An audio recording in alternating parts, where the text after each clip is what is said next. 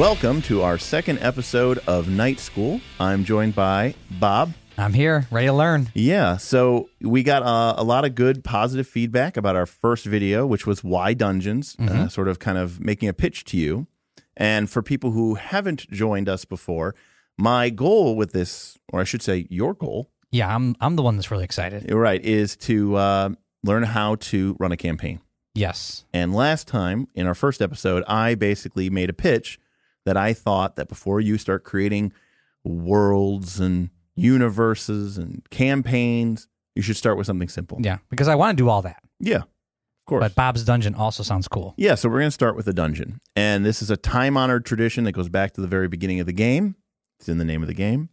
And I think it teaches you the training wheels. It's the training wheels for you. It's the training wheels for your player as well. That's good. So when you're going to go and create a dungeon, I like to think of it in two stages, a design stage and a development stage.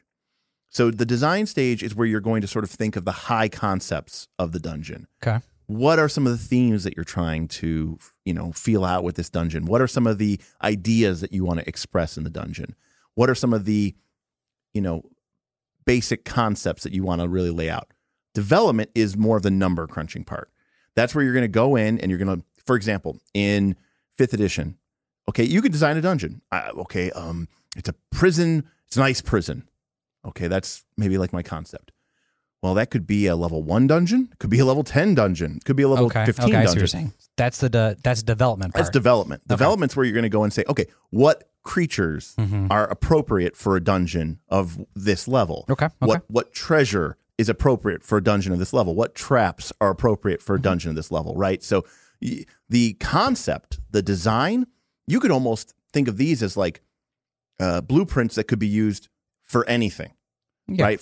You could design a dungeon and you could use it for Pathfinder 2 and you could use it for 5th edition. It's not really a 5th edition dungeon or a Pathfinder 2 dungeon until you put in the development work and actually put in Pathfinder 2 monsters or put in 5th edition monsters. So that's how you can almost do conversions. It is a good way to do conversions. Just take a step back and say, what's the rough outline of this of this dungeon?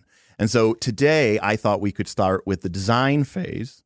And we are going to start, now, going back to the design phase, there is sort of two ways to approach this, which is sort of a bottom-up or top-down design. So what does that mean? Well, it means you can, and sometimes you're working both sides simultaneously. Sometimes you need a dungeon to fulfill a specific role in your game. In like your world or something? Exactly. Okay. Like you already know, I need a dungeon that is the prison of some NPC. Because that's where our game is headed. So you have this idea. And so now you go, okay, I know from the beginning it's going to be a prison. And so I need to put things in it that would be in a prison. It needs to have a jail cell. And we don't need to do that exactly, but that is something that you could think about if you have the world sort of already going. Correct. Okay. I mean, the only thing I would say that the only top-down constraint that we have is we know that this is going to be the introduction to a new group of players. Okay, yeah. And it's going to be level 1 players. Yes. So there might be certain considerations that we would make for this dungeon that lend it towards that end. Yeah, makes sense. So a bottom-up design, on the other hand, is sort of like thinking about like, nope, I am just thinking like, what are ideas that I think would be cool? And we'll figure out the story later. So top-down design would be, I have a jail cell. Okay, what would be in a jail, or sorry, I have a prison. What would be in a prison? I don't know, a torture chamber, a jail cell. You're building, you already have the idea, now you're filling in the details. Bottom up is like, it'd be so cool if the final boss was a dragon. So now you're talking my language. Right. And now we don't know what the concept is, but we're, I have this idea about a room with like a pool full of blood that like comes alive. Right. Okay. These are all cool ideas. Okay. Now what we're going to do is that's starting at the bottom. We're going to build up to, okay, what is this place that has a dragon and a pool full of blood? And we'll figure out the details as we go up. And we'll come up and we'll end with a concept that ties it all together. Okay. But we started with the details instead of the high level. Now, could you do part of the... You can go back and forth. Well, to put case in point, it's a little bit more, your dungeon will feel more cohesive if the thematic elements all tie together. That's more top-down. Well, that's anything. Yeah. One of the big mistakes, we talked about this before, one of the big mistakes of dungeon design is the kitchen sink approach. People draw a map first. That's almost always wrong to draw a map first. They draw a map and then they just start populating it with monsters and traps. And there's no theme. There's no cohesive tying it together. You're just putting in stuff that you think is cool. And that's a horrible way to design. That's actually what I thought I was going to do. Correct. I was like, I could draw, and I got my bestiaries and monster manuals. That's the worst way to design. That's how you're going to end up with a bad dungeon. What you're going to end up with then is when people think of bad dungeons, they think of underground rooms with no sense of cohesiveness, where we're just wandering from place to place, fighting a variety of different monsters that really don't do anything or interact in any way. All right, well, Bob's Dungeon's going to be different. Bob's Dungeon's going to be sweet. Well, we hope it is, right? So one of the things, if it isn't, then we need to figure that out. So with bottom, now there's nothing wrong with bottom up design because you're like, I had this idea for a cool concept. The challenge there is figuring out elements that tie it together so that it isn't just a random pile of nonsense, but it's a more structured and cohesive actually dungeon. Might take. It sounds easier, but it actually could be harder. It depends on how you think. Yeah, it depends on what kind of creativity mode you're going for, and it also depends. Like if you know that your dungeon needs to be a prison, well, then that's easy because you're already thinking in that respect. But if you also know that your dungeon you really want to have it to have these elements, then that's much different. And that also starts informing your decision, right? Like if it's a prison and it's an active prison, well, that's going to be a very different type of dungeon than one that is an ancient ruin that nothing and no one lives in, right? Like it might have different types of traps. It might have different types of monsters, right? If you're in some old abandoned ruin, it might be littered with, giant rats and giant centipedes and, all sorts of vermin. But if it's like a prison, well, it's probably not going to have just random vermin running around, right? There's people here. They probably try to keep it somewhat clean. So again, that can really inform your decisions. So today, I thought we could maybe kind of think about the high level concept. Okay. Now, before we get into that, though, this is one of the most important rules. Uh-oh. This is the first Get my little pencil out here. This is the first rule of Dungeon Craft. Okay. So during the 90s, Dragon Magazine, for about 2.5 years, published a series of articles. And it was called Dungeon Craft. And it was a... Is this where Professor Dungeon Master gets his name from? I don't know. Maybe. I don't know. Well, but if you watch this, let us know. Yeah. And it was written by a man named Ray Winiger, who was a sort of an industry MVP at the time. And then he kind of went away. And now he actually heads up 5th edition D&D's R&D group. So he wrote this really great article. And in this series of articles, and it was very impactful to me on how I think of designing dungeons. Obviously, I have a lot of other input sources, but I think it's a worthwhile thing to share with you. And what the Dungeon Craft articles identified is that the books, the Dungeon Master Guides and the Monster Manuals and the Bestiaries and whatever, are very good at teaching you the rules of the game, but they are very poor at teaching you what you're supposed to do with all these. Okay. And I still feel like to this day that a lot of these rule books, especially the Pathfinder 2 rule books, are very bad. Very bad. Pathfinder 2 is very bad at teaching you actually how to make a cool adventure or dungeon. If I was being cynical, if I was being tinfoil hat, I would say it's because they want you to go buy their adventures and their adventure paths. I mean, it is a business. It is a business. So if they teach you how to make an adventure, then you don't need to go out and buy their adventure paths. Correct. That actually makes sense. So I don't know if that's technically true, but, I mean, either way, I think it'd be cool to learn. I like their APs, and I would like to learn. Yeah. So anyways, what Ray's first rule of Dungeon Craft was this: never force yourself to create more than you must. And he actually went on to say, this rule is so important, you should write it on the inside cover of your Dungeon Master's Guide. And if you go back... All right, hold on a second. If you never force yourself to create more than you must. And if you go back to my 2nd edition Dungeon Master's Guide and my 3rd edition Dungeon Master's Guide, this is actually... so you listened. This is actually written in Sharpie, big, bold Sharpie on the inside of both of my listened. covers. Now, why? Well, it's because there's a temptation to want to start off and build everything, right? To create an entire world with... I didn't know how far more than you must meant. Right. What I mean to say is you have this resource, which is the time that you are going to spend preparing for the next session. Okay? You never need to be more than one session ahead of your player. I've learned that from you. Right? So now, that being said, I think that having options and being well prepped, especially before a campaign begins, when you don't have the pressure of a weekly schedule, or whatever rate of play you're playing at, I think that can be very beneficial to have a bunch of stuff prepped. That way you kind of have it, why not take advantage before you start playing? Yeah. But once you get into it, don't feel like you need to detail everything out, completely. Just, hey, I'm going to make a dungeon. I think it's going to have about 3 levels. Cool. Well, they're not going to go to level 3 right away. Yeah, it makes sense. They're not going to go to level 2 probably right away. Focus your time and attention on what you feel they are going to reach, right? Never force yourself to create more than you must. Can I interrupt you? Yeah. Dungeons, do you like them to go up or down? Done. What do you mean up or down? Levels. Well, level 1 is always level 1.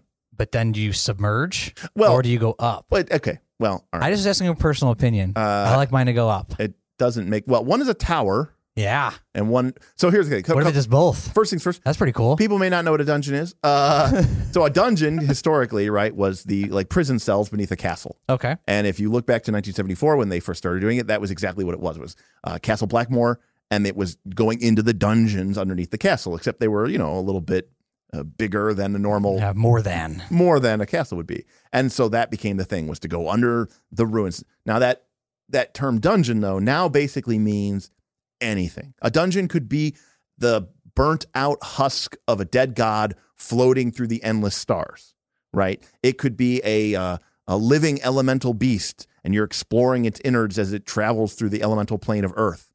It could be an ancient underground ruin. It could be a series of caverns. It could be a tower. It could be a cliffside ruin. I mean, it could be anything. Traditionally, historically, you go down. Okay. I'm just asking.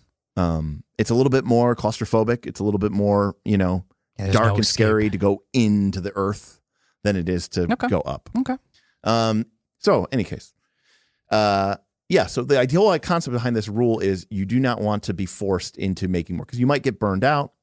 You might lose some, passion because you feel like it's work. And more importantly, I think it's okay to a certain extent to leave your options open. I feel like it's just also a waste of time. Yeah, possibly. I mean, I don't like wasting time. I don't have much time. I don't need to be wasting it building a world that no one's going to play in, or they're not going to go that way. Correct. That's also a good point. Now, one of the beautiful things about Dungeons and Dragons is it's not a video game. If the players want to go west and you haven't written west yet, don't think of it as like I need to railroad them to go east. Number one, you can be honest with them. Guys, that sounds awesome. I haven't developed that area yet, so give me some time. Yeah. Or second, you can just wing it. That's a little higher level than me right now. Sure.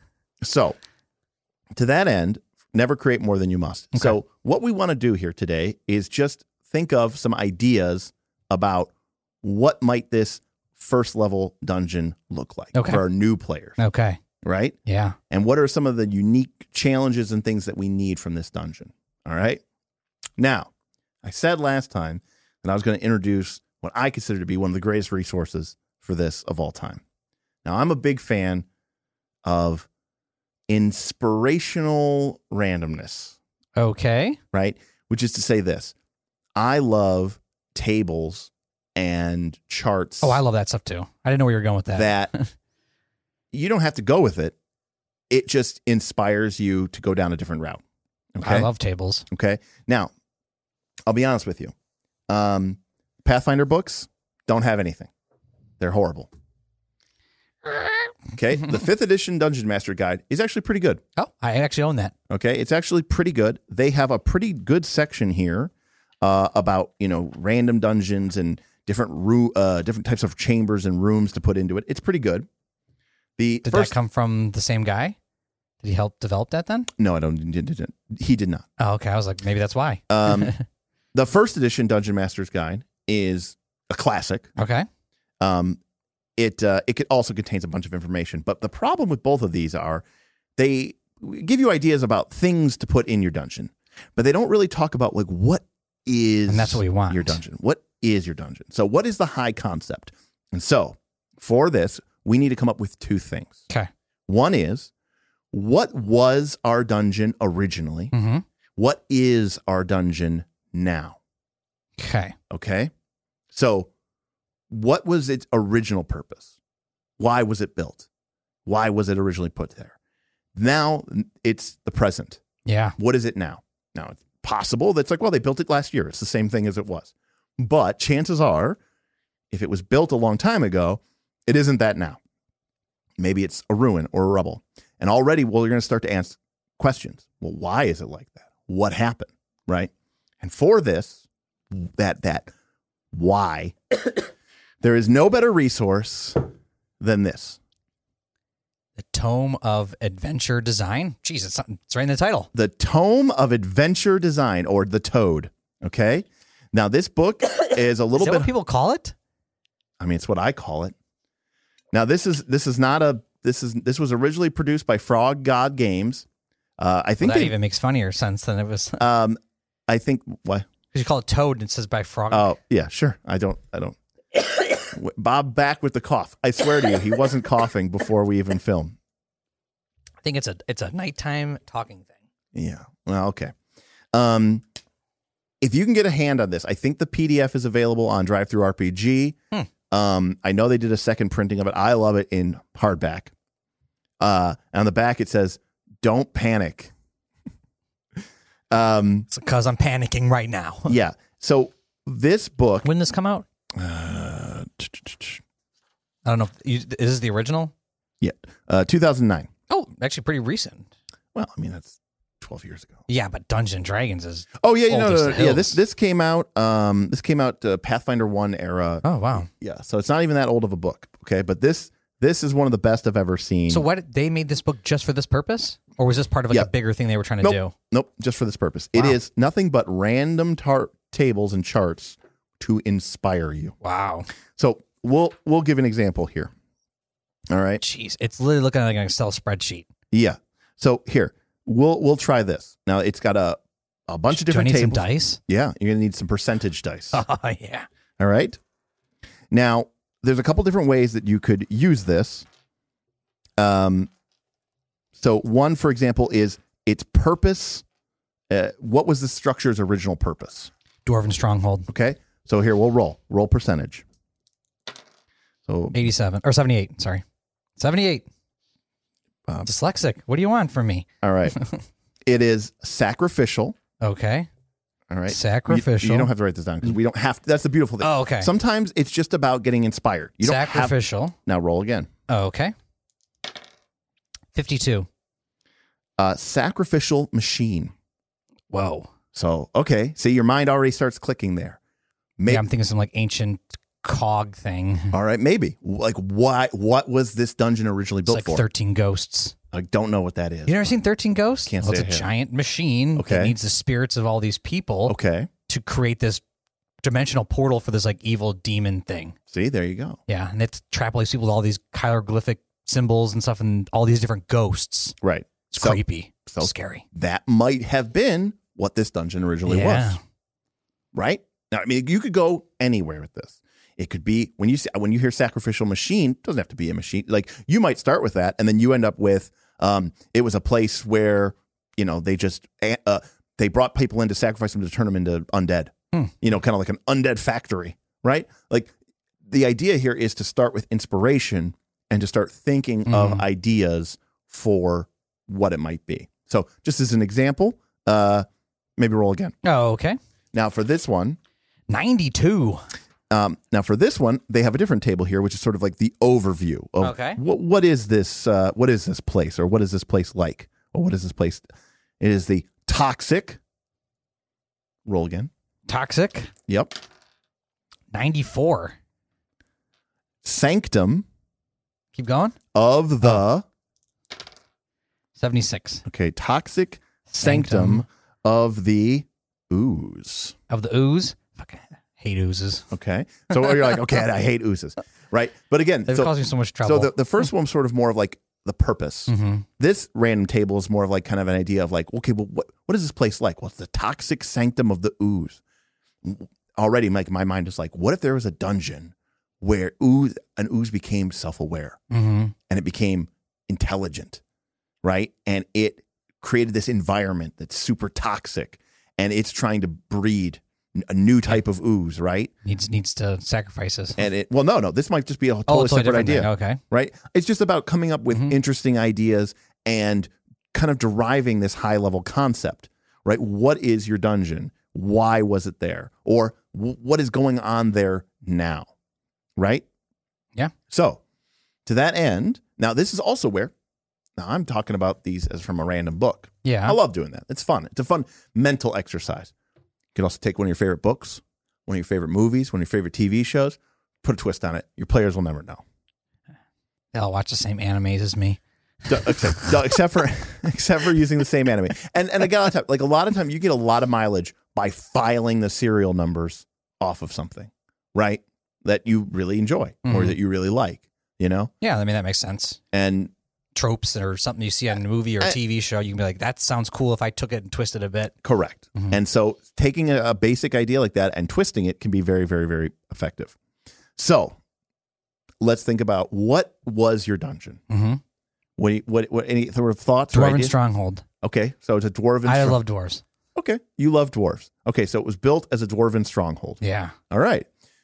Now that's where it was originally built. Yeah, I just gotta get careful I don't go down Lord of the Rings trails here, or Hobbit trails. I mean, that could be where you're like, then what happened? A dragon took over. Because I love dragons too. It's like, okay, but I actually like there is the problem of being very unoriginal, yes. which you can, which is fine, because again, this is your game, and I promise you, it's not going to run out the same as the Hobbit. Correct. What's the one in the Hobbit?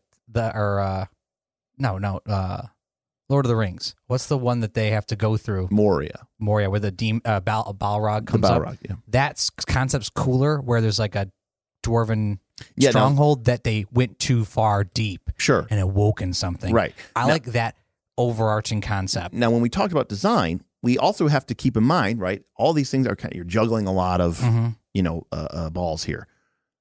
Development purposes. That's cool. That's a great concept. Not great for a level 1 adventure. Yeah, I know. Right? Sounds so cool. Right. That's another thing that you have to consider. Well, I start running before I learn to walk. Well, right. Okay. Well, but then you're making a level 15 adventure. I know. And that's my point. I'm thinking like, I want them to fight a dragon. And it's like, Bob? Well, okay. And that already, by the way, is a bad attitude to have. I know. I want them to fight a dragon. No. Well, what if you put a dragon in your dungeon and they go, fuck that, I'm never fighting this thing ever. Yeah. I don't know that. Right? Like, you can't have, the whole point of this exercise is for you to create an environment that's just interesting. And whether or not the players ever go there, it's still cool. So how do you make it interesting then? If you, like saying if it was a dwarven stronghold, they would, I think, hoard gold. Okay. Treasure's interesting. Sure. Treasure makes people want to come there. We'll follow this line of reasoning. Okay. Now, this isn't a dwarven city, right? Because remember, this is a dungeon. Yes. Right? So this is a dwarven stronghold. Okay. Why did the dwarves build a stronghold here? So when I'm thinking of stronghold, I'm thinking like a fortress, or like a bunker. Yeah, it's on the outskirts. It's on the outskirts. Why is there a dwarven fortress here? Dwarven stronghold here. Dwarven stronghold here is my thought. Something is trying to come this way. The ogres or the giants or something. Okay, so this was a defensive position. Yes. Now, the dwarves would store a lot of gold in one of their defensive positions? That's a good point. Yeah, if it was an offensive position, they would go out and get stuff. Maybe come back because this is the closest spot they have until they can get it back to the city. So the dwarves are attacking? That doesn't sound right. I feel like they're defensive. Okay. I don't know about that, but I don't know. Sure. I don't know who they'd be attacking. No, but I think you've hit a key reason. Again, you're thinking about this is not just an idea.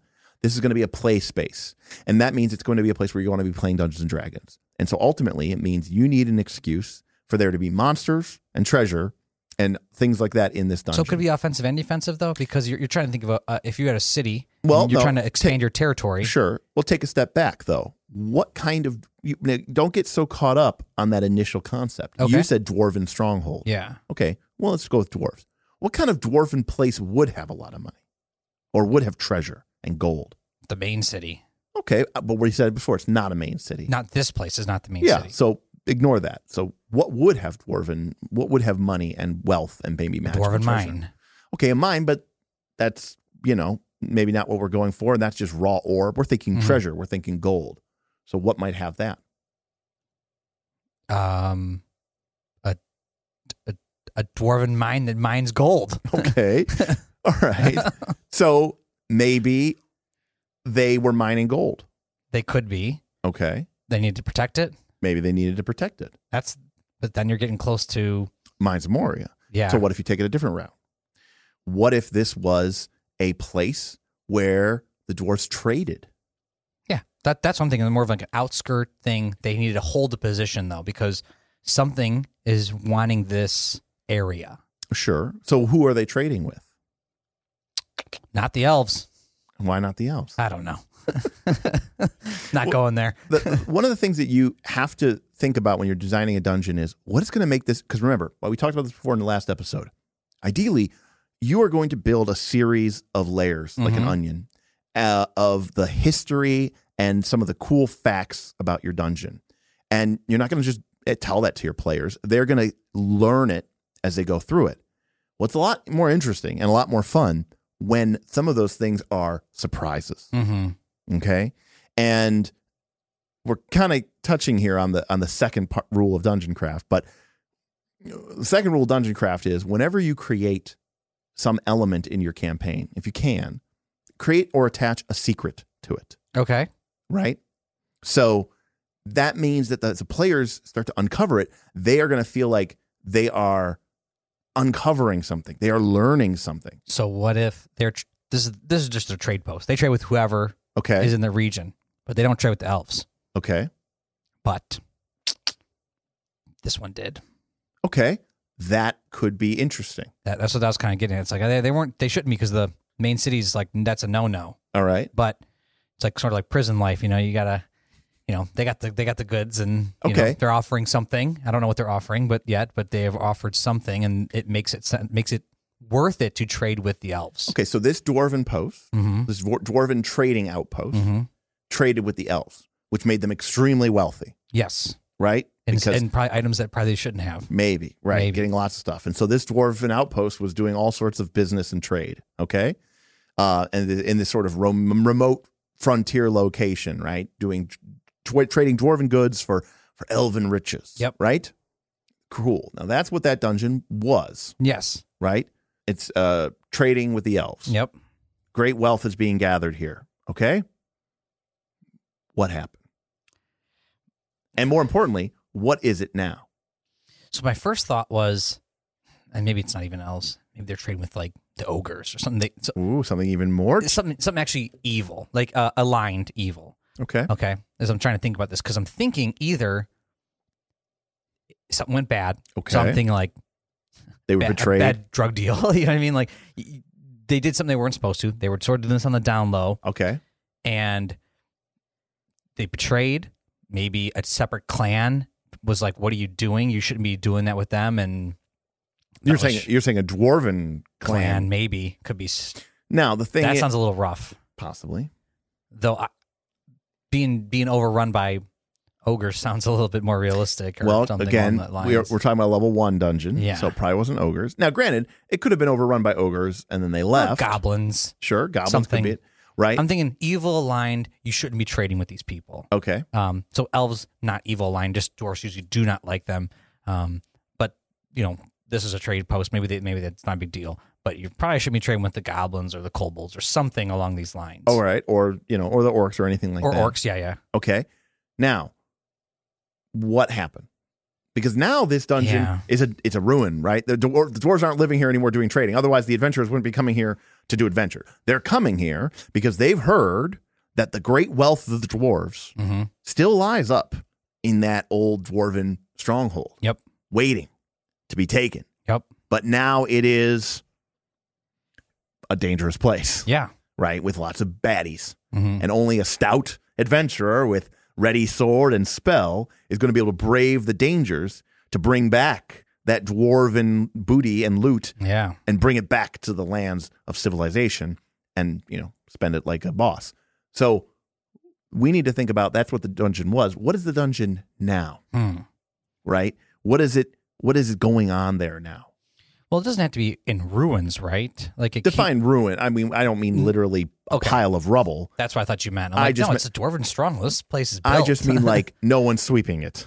Correct. Yeah, no one's there anymore. Well, someone might be there. Occupying there. We can get to talk about that later. But so I think it's sort of like I don't know. I don't know enough. I don't know what happened, but I think it got overran. Okay. So that's a good thing to go with. Yeah. And I think something happened and it got overran. Right. Now, again, we don't have to create more than we must, but remember I said before, I think answering these questions is tremendously valuable because it's really going to help you when you're building the treasure and you're building, because now when you're going to get to a point, when you go into this dungeon, when you build it yourself, you're going to see two incredible things happen. Okay. One is you won't, a lot of people go, well, APs and adventures and I got to flip through it and I got to read it. And then my players go into a room and I got to read it. You're going to find you don't even have to do that. Oh, because it's just, you're like, I know that's like the back of my hand. Do you find that when you did that in the past? Oh, absolutely. Yeah. Because I know you know the dungeons by the back of your hand when you've run it like 2 times. Correct. Well, if you nothing makes you remember a dungeon more than playing it. Very true. But when you've built it yourself, you almost don't need your notes. Okay. Because you're just, exactly. But the most important thing, I think that's and it would also make logical sense. Like if you built it correctly, like a good dungeon you're saying, you would be like, yeah, they enter here because this is where you enter. And I know that room is the correct workshop. I know that room is the whatever. You already know what everything physically is. Makes sense too. Exactly. But the most important thing is random. Not random. The other thing that makes this is even better. You don't understand. You don't just understand the what of the dungeon, but you understand the why. Which means if the players do something that you weren't expecting, or they create or do something that wasn't really in your original plan, when you have to improvise, it's going to feel very consistent because you understand. Yeah, you'll the flavor. You know the flavor of this dungeon. You understand. Like you're like, oh, the players go, well, we're going to go down the well, and and you're like, oh, I never thought they would go down the well, but then you start thinking about like, well, I know where this dungeon is, and I know how this operates. Maybe the well goes down into a shaft that they use to smuggle in the goods from the goblins. Yeah. Like you can just fill in the details, and it's going to feel like you did have it prepared.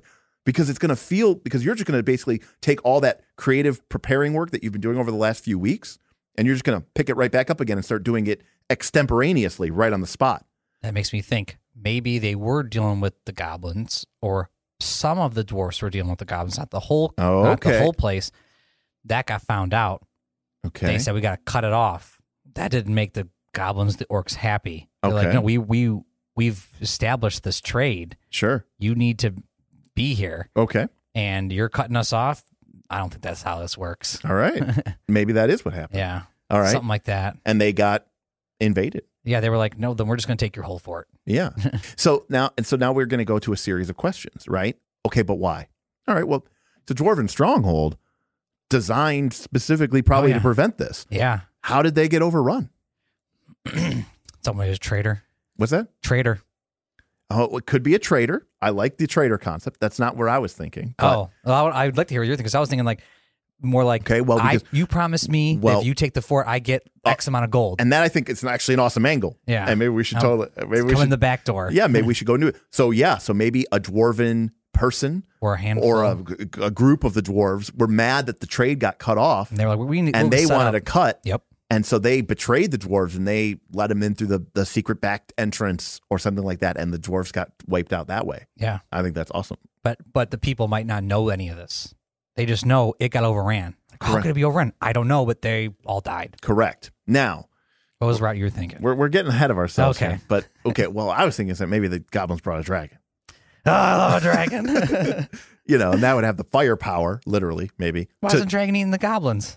He's allied with them. They're like his servants. So he's going in to get the gold? Yeah. Basically, the goblins are like, oh, this whole time they've been working for the dragon. I do love a dragon. I do. But that's okay. Dragons are pretty high level. But. Yeah. Okay. Well, what's the lowest level? What's like a little wormling? Well, wormling's not a very impressive final boss. Okay.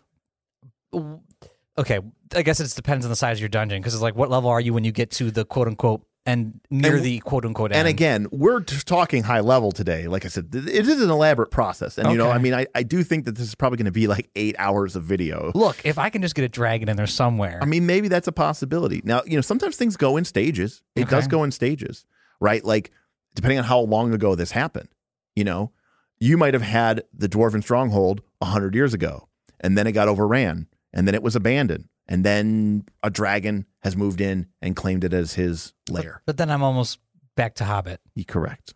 And as much as I love that. Right. Whereas the traitor angle is a little bit more unique. That's not something straight out of a Lord of the Rings movie, right? Well, I'm just trying to think, you're right. How does a stronghold get overrun? Yeah. Usually it's because either there's a weak point somewhere. Right. I knew that if I shot the blast right here, I'd blow up the whole Death Star. Right. Or it's someone let them in. Right. And that's usually how you get overran. Right. So, especially if you got a stronghold. So I think that's a really cool idea, and I think we should go with that. Okay. Right. So the dwarves were betrayed by one of their own, and then these evil humanoids, goblins, orcs, we haven't really decided yet. Yeah. They came in, they killed the dwarves, and now presumably at the time there was untold wealth here, right? But they took most of it. They took what they could find. They could take what they could find, right? Because the dwarves have great locks and that's right. vaults and traps and stuff like that. And now that stuff is still waiting for our adventurers today. Yeah. So the goblins or the orcs came in, they killed the dwarves, they took what treasure they could take and find, and they fled, leaving this place ruined and abandoned. Yeah. Now, it's our first dungeon. That alone might just be enough. Okay. Right? But if the dungeon was old enough, or if you want to add, remember, it's like why did they build the stronghold here? Why did they build the stronghold here? Or maybe that happened, and then did something else happen after that? Right? Maybe it was 200 years ago, and then that happened, and now it's abandoned. Well, maybe between now and then, something else happened. Like a group of creatures moved into the dungeon because they wanted a place to conduct their secret experiments. And what you start doing is you start creating these layers, these sort of plans within plans within plans within plans. And you end up developing all these different factions that are within your dungeon, right? And we might end up doing this anyways, right? Because now you suddenly have this remote, really, really durable dwarven stronghold that's kind of out in the middle of the wilderness, seemingly abandoned, but it's a great place to do your evil deeds or to set up camp or... Yeah, if you can hold it, it's yours. If you can hold it, it's yours. But sometimes if the dungeon's big enough, maybe you can't hold all of it. Oh, that's right. If there's multi-levels. You might only be able to hold part of it. So you might have a dungeon where part of the dungeon is controlled by kobolds. Part of the dungeon is controlled by goblins. Maybe they don't like each other. Maybe they have a greater enemy. Maybe there's 3 different factions. And so you can start brainstorming about these different components, about what they want, what they need. And this is how that sort of emergent storytelling of a dungeon can occur. And why it doesn't always have to just be fight, fight, fight, kill, kill, kill, because that whole my enemy of my enemy is my friend thing. Yeah.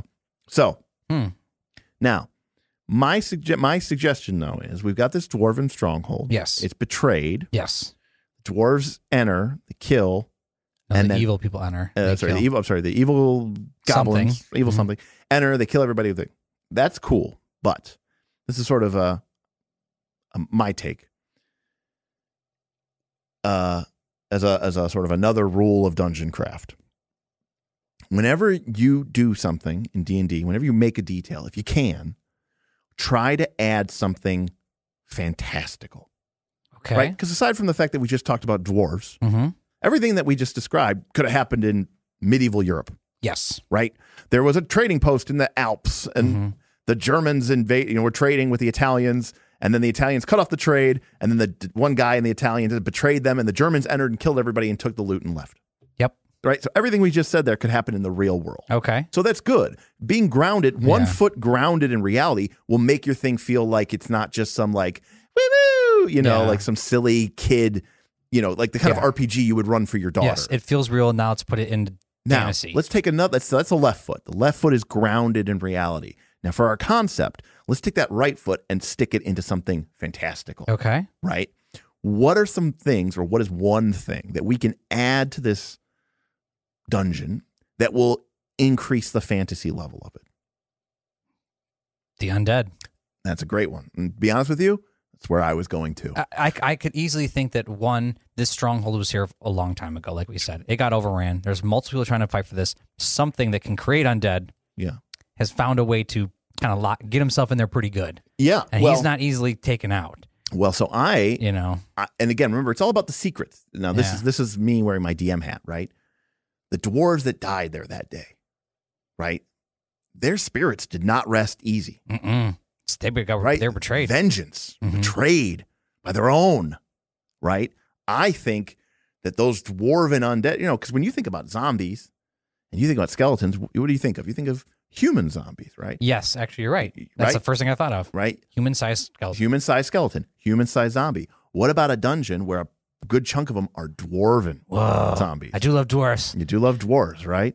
Undead dwarfs. So, and this also starts to sort of build into this idea of, like, again, we're getting ahead of ourselves. Let me just write down undead dwarfs. Hold on. That's a great, right? That's a great concept, right? Now, by the way, I don't disagree with what you're saying. Because now we can start adding in layers. Because maybe there is some evil necromancer. And they've come to the dungeon because maybe they want to learn from this power. Yeah. Maybe they want to try to control the undead and use them as like a dwarven undead army. And they're trying to like control them. Maybe. I was thinking more, the dwarfs didn't really know where they were. What do you mean? This wizard, necromancer dude, he knows that in the stronghold or within this area, there's more underneath, more that meets the eye. Okay. Dwarfs never tapped that down that far. Okay. They just built a stronghold because they needed position. Gotcha. But he knows that if he can hold this, he's able to, like a ley line. Okay. Or something along those lines. Okay. I know this area is important for dark energy. Okay, so you're saying that the reason the dwarves came back to unlife is because there's this secret ley line or something. Secret ley line of evil energy. Yep. And this necromancer's trying to tap into it. But it also gives that's also very awesome. Okay. Let me just write down the ley line. I know you love missions. What? Did you say mission? Right, missions. But another thing that makes a dungeon interesting is to have all these different angles. Okay. Because now it's like, well, okay, we go to this dungeon. We came here for treasure. Yeah. Right? Oh, but now there's a necromancer and we can stop him. But wait, if we stop him, maybe when you go to stop him, you learn about the ley line. Yeah. And then that's like a whole separate quest. Because you wouldn't even know, like, why are the dwarfs not alive? Well, I'll give you an example. They should be dead. They should be. When you go there and you fight the dwarven zombies, you might think, why are there so many dwarven zombies here? Mm-hmm. And then you see the necromancer and you think, oh, it's the necromancer. And then you kill the necromancer. And then the dwarven zombies are still around. And that's when you realize, oh, there's something deeper. Mm-hmm. And then the party goes deeper. And now maybe when they deal with that energy source, maybe the dwarves finally are at rest. Yeah. And these are all great, like, heroic quests that the heroes, and the dwarven spirits, the zombies crumble to dust, and the dwarven spirits go to the party and they thank them in the dwarven way and they give them the blessing of the dwarven ancestors and depart to the next life, right? They get some kind of cool feat that you can't only get if you beat the dungeon. Yeah, that's correct. That's correct. But so now you're starting to tell these different stories with your dungeon and you're starting to build this sort of depth to it. Yeah. And I think that's a fantastic idea. So we have this dwarven stronghold, this sort of trading post, okay? And it's built over a secret source. Yeah, some kind of ley line. A secret source of energy. Yes. And the dwarves were trading with potentially some unsavory characters. Yep. They got cut off. Could have been a little bit corrupted by that ley line. They didn't even know. Oh, so that's even better. They didn't know. Why did those dwarves go bad? They didn't know. They didn't know, right? They became corrupted by greed, right? Tap into some of the tropes. I don't think that's a bad thing. Oh, evil dwarf, greedy, just like Thorin, because you can even tell that you're running this for mostly new players. Yes. So when you can go, they've got the gold sickness, just like Thorin from the Hobbit movie. You know how he got. Yeah. They start to relate. They start to relate, and now they can connect to it, and so it makes it easier for you to have those touchstones, and they can just take those touchstones and immediately start role playing it. That makes appropriately. Sense. That makes sense. Instead of you having to like explain to them what something is, they go, "Oh, I get it." Yep. When a player goes, okay, I got it. Cool. Great. Yeah, you want to say, like, they might have been corrupted by greed, and you're like, they have the gold sickness? You're like, this guy knows. This guy knows. Yep. Right? He knows exactly what's going on. So you have this dark energy. It corrupts some of the dwarves. They start trading with the goblins. Yep. The other dwarves, banish them and cut it off. Those dwarves filled with that evil betray the dwarves. They know the secret entrance. They open it up for their goblin allies who come in and slaughter the dwarves. Yep. Those dwarves die, but betrayed, filled with vengeance over this evil source of energy. Now they come back as undead. Yep. For many years, people stay away. It's another reason. Why is the treasure still there?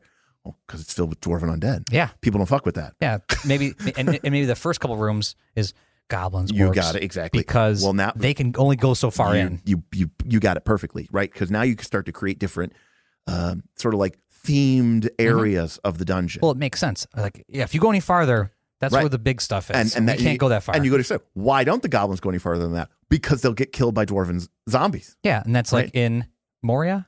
I never know the names. Sure. What they don't they don't go below when the Balrog comes up. They're like, we're out of here. Correct. Yeah. Right. So they know. One of the coolest things that you can do in a dungeon is to avoid monolithic evil. Okay, monolithic evil is like, we're team evil. Yeah. You're evil. I'm evil. We're evil. We'll all just work together. We're all evil. No. Right? Like, I could imagine a situation where maybe the dwarven skeletons and the dwarven undead and the dwarven zombies, they hate the goblins more than they hate the party. They're in their stronghold. Right? Right? So you could see a situation where, like, imagine where the players, like, lure goblins. There's too many of them, you know? Like, there's 20. Oh, gosh. like in our near TPK on Friday night, you and I, where we almost, a lot of goblins. Yeah, where we fought 20 goblins, right? Which was too many, and you survived. I ran away the first time I've ever run away on purpose. Yes. I died, and everyone else died. But if you fought a room with 20 goblins, and you go, guys, I got an idea. What if we lure these goblins into that room with all the dwarven skeletons? Let them fight each other. Makes sense. Right? That is the kind of emergent. You're like, I never thought that. We're talking about it now, but you might be like, I never thought that would happen. Mm-hmm. But I've got my dungeon. Yep. I know this place like the back of my hand. Goblins, those skeletons, and I hate the goblins. That's what killed them. Now, though, you've got this really cool story, and you've created these sort of different areas, and the dungeons will feel different. But as the players realize that there's dwarven undead here, they're going to go, okay, well, why? And that's when they start to learn about this necromancer. And then they might go, oh, we want to go take him out. Or maybe they won't. And that's my point, is maybe they just want to get to the goal. Yeah. And like the necromancer, not our concern. Yep. And that's okay. Because you're not writing an adventure. Mm-hmm. You're not writing a plot. You're just building a place. You're building a place. You're putting some different factions, some different individuals, some different monsters in there. It also adds nice treasure, because if the skeletons have their old armor, exactly, their old weapons, this is dwarven stronghold weapons. Exactly. This could be good stuff. Right. It could be good stuff. It could be treasures, magical armor, magical weapons, right?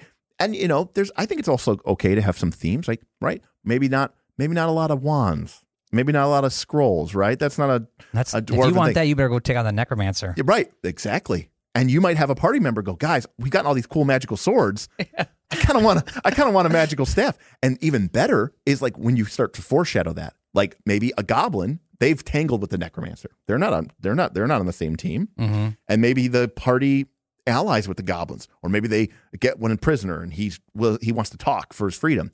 And he goes, beware the necromancer's staff. Yeah. It's very powerful, full of magic. Little goblin Bob made it too close. Zapped him. Right, he zapped him. And then the wizard goes, oh, I kind of want that staff. Right? It's very powerful. Guys, maybe we should go take this necromancer out. I just want the treasure. But now you're doing the same things you'd be doing in a D&D game or Pathfinder game anyways, right? Fighting things, exploring things, doing all this stuff. But it has context. Correct. And the players, I think, will become 9 times out of 10 interested. And you're going to end up with this cool little story. And it's all condensed in this one interesting place. It's full of all these different areas. And I think that is what you do with a concept, is you start with an idea of what was this place originally? Mm-hmm. What is this place now? Yes. And once you have that sort of high level concept, look, we already know what monsters we might need to start looking at in our bestiary. Yep. We already know what kind of magical items might be present here. Yes. Right? Do you think that there might be a magical axe here? A Dwarven War Axe? I think there could be a magical Dwarven War Axe here. Or a Warhammer or a Maul. A Warhammer Maul. Favorite things. Probably not a magic longbow. Probably not. Right? Because that doesn't feel appropriate with the dungeon. Right? It might be in the traded loot. Possibly. And even that could be like very an different. Elven bow. Right? Like, even they that. were trading with the elves. And that's also still part of that storytelling of the dungeon. You're like, oh, yeah, well, they did trade with a lot of things. This was like the Elven quarter, the Elven section, and there's some different type of loot here. The player goes, oh, that's cool. Like, that makes sense. It resonates. It makes sense. When the players go, yep, that makes sense, then you're doing it right. Okay. You know? Because that makes sense to me. Like, if they're trading, that's how they would get the bows. But again, they're still not, the bows to them is like more like just stuff that they're going to trade for something else. Correct. But they're probably still not accumulating wands because they're just they're getting from elves and humans, maybe. Yeah. And so once you have this sort of high level concept, you can start doing the rest of your design process, you know, and we can start touching that. Now we'll cover that next time. Oh, okay. You know, for our next video. Okay. Where we're going to sort of start delving into sort of the more specific elements that need to be designed, right? Like when we sort of start touching on them here, the factions and all that other stuff. Okay. You know, and we can kind of get into that next time. I think that's a really cool design, and I think that that's a really cool high level concept, and I definitely think that we should go with that. I like it. It made more sense. And like I said, if we could just add a dragon somewhere, then my dungeon's perfect. Right. Now, you know, sometimes you gotta, you know, you can force it. But now here's the thing. But that's what I don't want to force it, even though I want to force it. Sure. Like me, Bob, this is so cool. Right. Wants to force it. Me, Bob, the GM that's learning and developing, and I want to actually make it make sense, reasonable. Yeah. Well, so here, I'll tell you what. So for folks at home, if you are interested in hearing about a design concept that does definitely include a dragon at the end, we're going to be put some extra footage together, and we're going to drop that as part of our Patreon for our patron exclusively. So if you're interested in learning some more concepts that we may have kind of spitballed around that we didn't have time to show on this already very long YouTube video, please take a look at our Patreon. Decide if you want to support us there. And if you do, we're going to have some extra bonus content that we're going to put onto Patreon that didn't quite make the cut and didn't quite make the edit to YouTube. And if not, continue to like, subscribe, follow us, because we're going to continue this series as I continue to develop this dungeon. Yeah, absolutely. And I think this is a really cool concept, and I'm interested, you know, excited to go through it. And again, especially for these design concepts, you know, this applies for 5th edition and this applies for Pathfinder 2. And I know that most of our audience is Pathfinder 2 based, but if you're here and you're predominantly a 5th edition player, let us know in the comments, because, you know, that's another thing that we might want to consider doing, is making sure that we really include some 5th edition level statistics as well. Okay. And I should also note that for people who decide to make the Patreon, we are going to be putting this dungeon onto the Patreon as we build it step by step by step. So if you really want to get the actual, you know, content as Bob builds it, that's going to be on the Patreon. Yeah, it's going to be sweet. Yeah. At least I hope so. Yeah. Well, thanks again for joining us for Night School. On behalf of Bob, my name is Derek Melinda, saying welcome to the Knights of Last Call.